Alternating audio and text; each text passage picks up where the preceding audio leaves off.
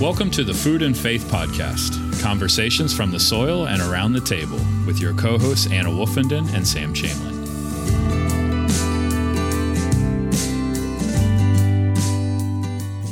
Welcome to our first installment of the series Ecotones in the Spirit. We're pleased to be bringing you the first presentation from our keynote presenter for the week, Gary Paul Nabhan. Gary is an ecumenical Franciscan brother, an agricultural ecologist, and a pioneer in the local food movement, as well as someone who's very involved in the heirloom seed-saving movement. He's a graduate of the Living School at Richard Rohr Center for Action and Contemplation and the recipient of the MacArthur Genius Grant.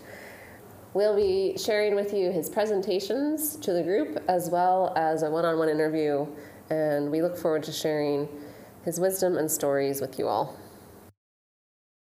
Our land,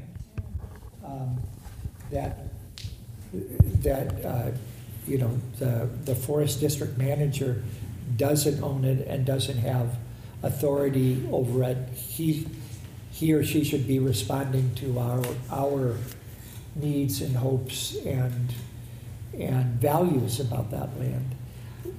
We all have to take the responsibility again for being healers, not only of our own bodies and our own communities, but of the land that we live in. And I think that's what the community-based ecological restoration movement is about tomorrow. You can't call yourself a restoration ecologist, get a grant, plant some trees, and at the end of your grant, write up a paper and say, the forest is restored. You know, a community has to take care of that, and the community has to be restored by doing the work of restoring the forest, or it don't work. So what I'm getting at is that we're all healers, and if we don't accept that gift, blessing, responsibility, the wounds win. The wounds continue to grow. The wounds continue to deepen and bleed and ooze because we've forfeited our right and responsibility to be healers ourselves.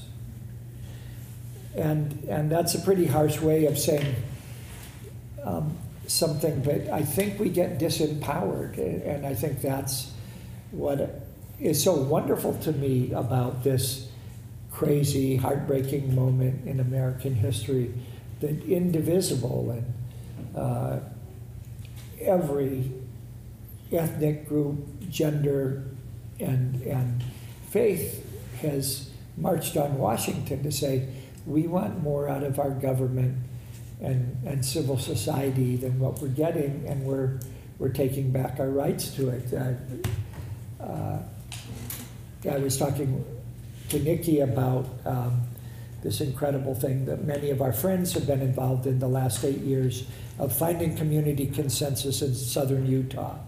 And really it's in Arizona and Colorado on what was called Bears Ears National Monument that President Obama designated right before he went out of office. I had helped President Clinton with a thing called Ironwood National Monument in a coalition with indigenous peoples on both sides of the border, 8 years before. So I feel very committed to those kinds of actions.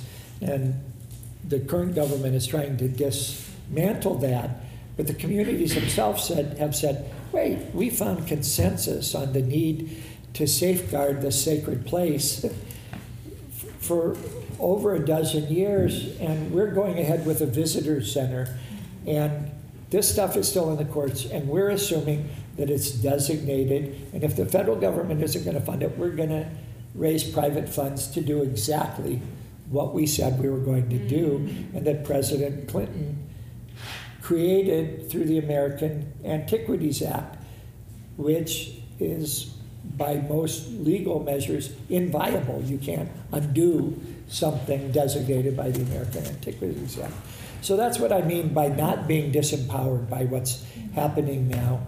But there's these beautiful moments all around us where people were going to say, yeah, I'm discouraged by that, but that does not disempower me. And I think that's really what we need right now. It's kind of the Walter Brueggemann kind of faith is resistance. And it's not resistance of poking someone else in the eye. It's saying, I will not have my joy robbed from me. And all of us really, really need that. But I want to say that the joy also comes from doing this kind of work, that when we get it right, environmental restoration, cultural restoration, or revival, like the beautiful things that I see among the Dene people with the Sheep is Life Festival and many other expressions, and restorative justice in our community, that other way we use the word restoration, all sort of come together in a seamless way, with one feeding synergistically on the other and creating something greater than the sum of the parts. So that when we actually say to ourselves, I'm a healer, we could use other words, but in one of the communities where my wife and I live in Mexico, 1 out of every 5 people call themselves a medicine woman or a medicine man or shaman. They've gone through initiation. They don't use those words with the sort of stigma and new aginess that we use, but they say, I am empowered to psychically and physically to heal the people around me and the land around me.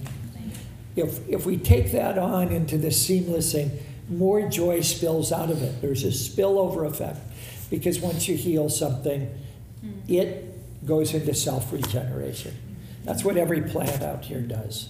You give that little plant a bit of help, and you kickstart something that goes into that self-regeneration mode, and you're a bystander after that. And that can happen in our communities. That can happen in a forest, a grassland, or a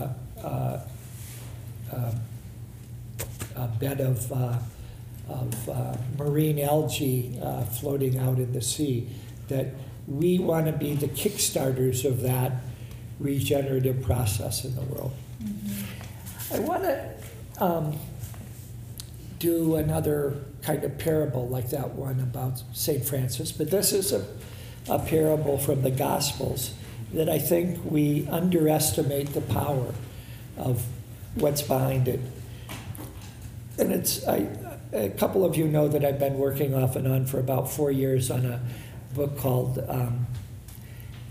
Jesus for Farmers and Fishers, because I don't think we remember that more than any other audiences, Jesus spoke the parables that he did directly to the salt of the earth, the fishers and the farmers who were the most poorest classes in that community at a time in the Middle East where the Greco-Roman Empire was really impoverishing them. What that moment in time was that Jesus emerged out of was a time when sort of a multinational empire was using all its colonies as areas of extraction.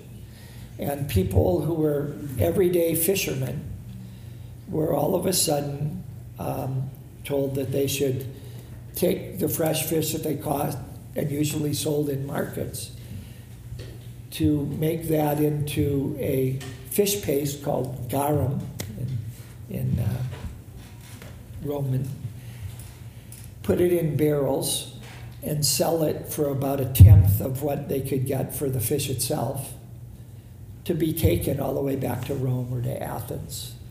And within the 20-year period before Jesus was born, we think that there was about 100-fold depletion of the fish populations in the Sea of Galilee as this build-up toward the Greco-Roman Empire as an extractive force hit them.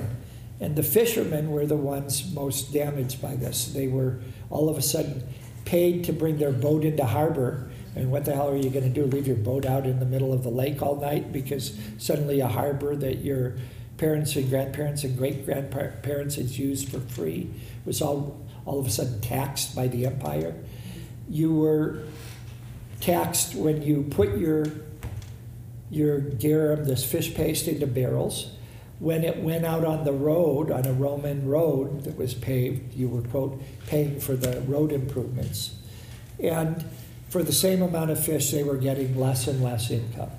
The same thing was happening with the farmers there, that all of their best wheat, and that was the cradle of wheat and barley, was going off to other places, and people were starving even though they were farmers. Why I started to write this book is the same thing is really happening today. That farmers today in America have less return on their investment of any farmer since 1948 in this country.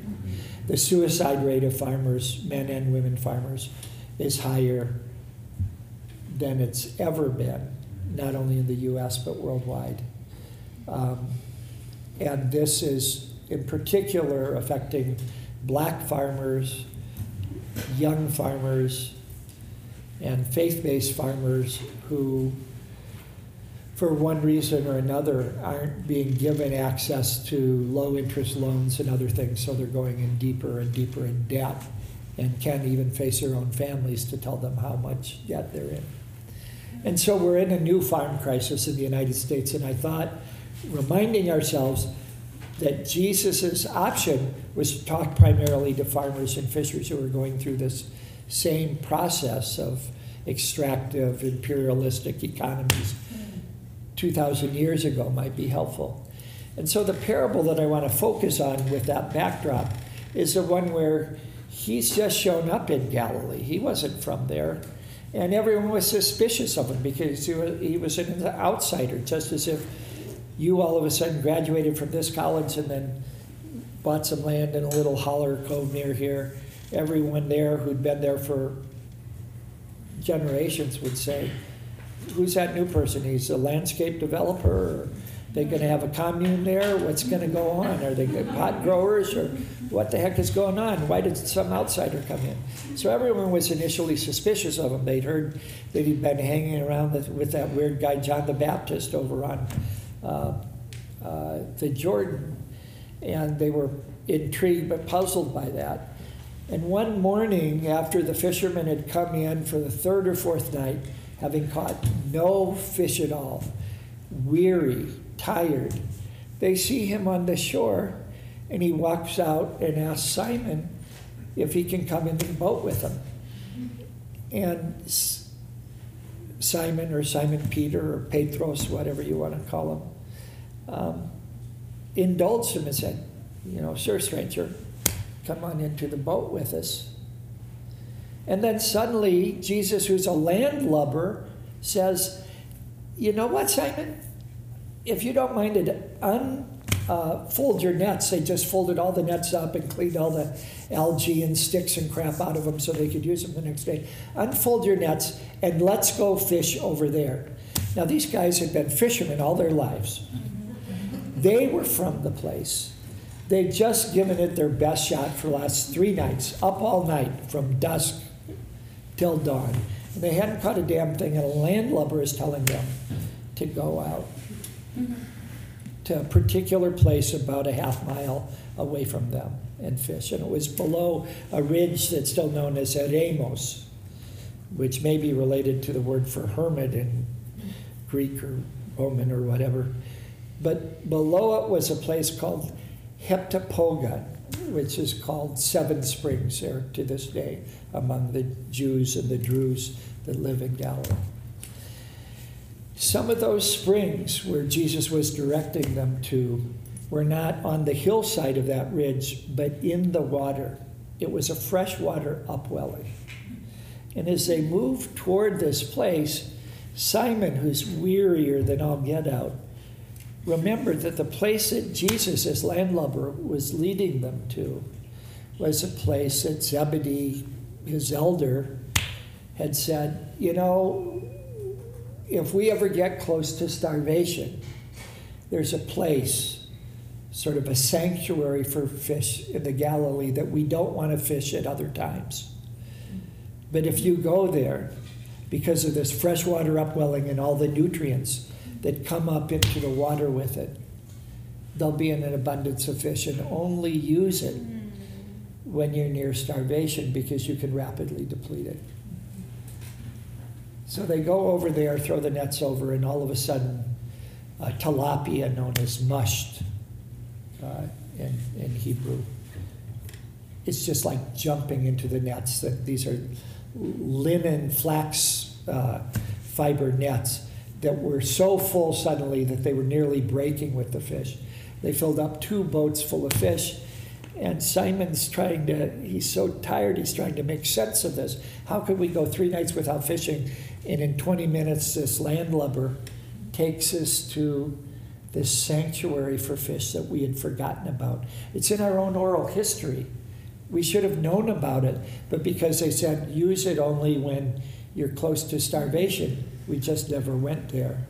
And a stranger comes up and he says, you have an abundance hidden right where you are, and it's time to connect with that abundance.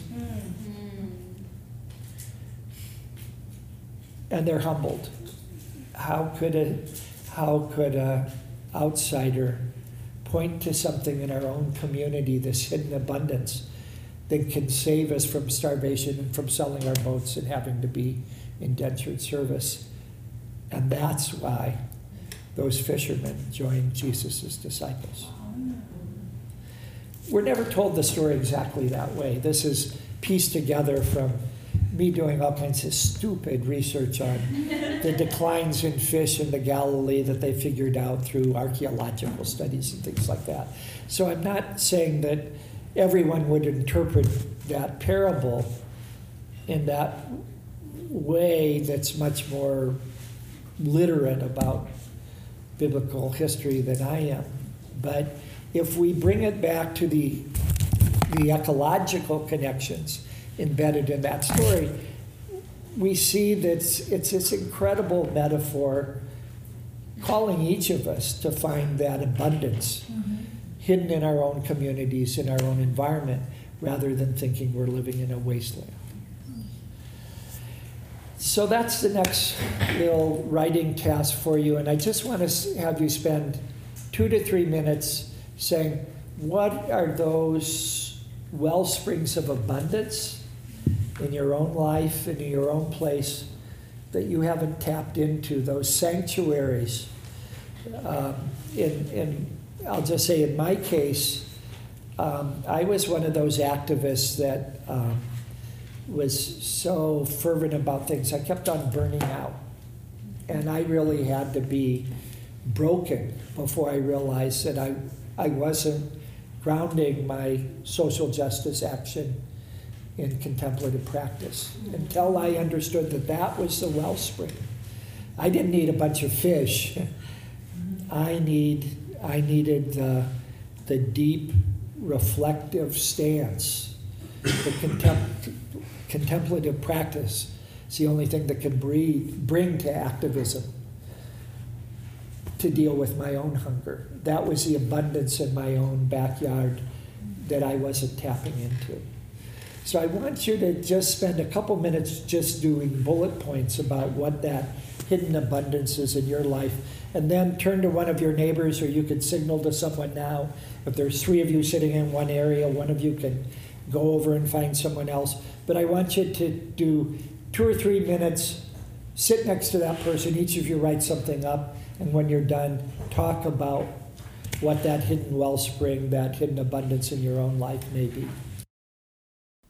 If you've enjoyed this podcast, we invite you to download the rest of our Ecotones of the Spirit series and to subscribe to the podcast to stay up to date on the conversations happening around food, health, and ecological well-being. Thanks for listening to the Food and Faith Podcast. Our collaborators are Wake Forest University School of Divinity, Plainsong Farm, Garden Church, and the Keep and Till. And the music is by Paul Deemer. Follow along and keep up to date with the podcast on Facebook at Food and Faith Podcast, Twitter and Instagram at Food and Faith Pod, or on our website at foodandfaithpodcast.org.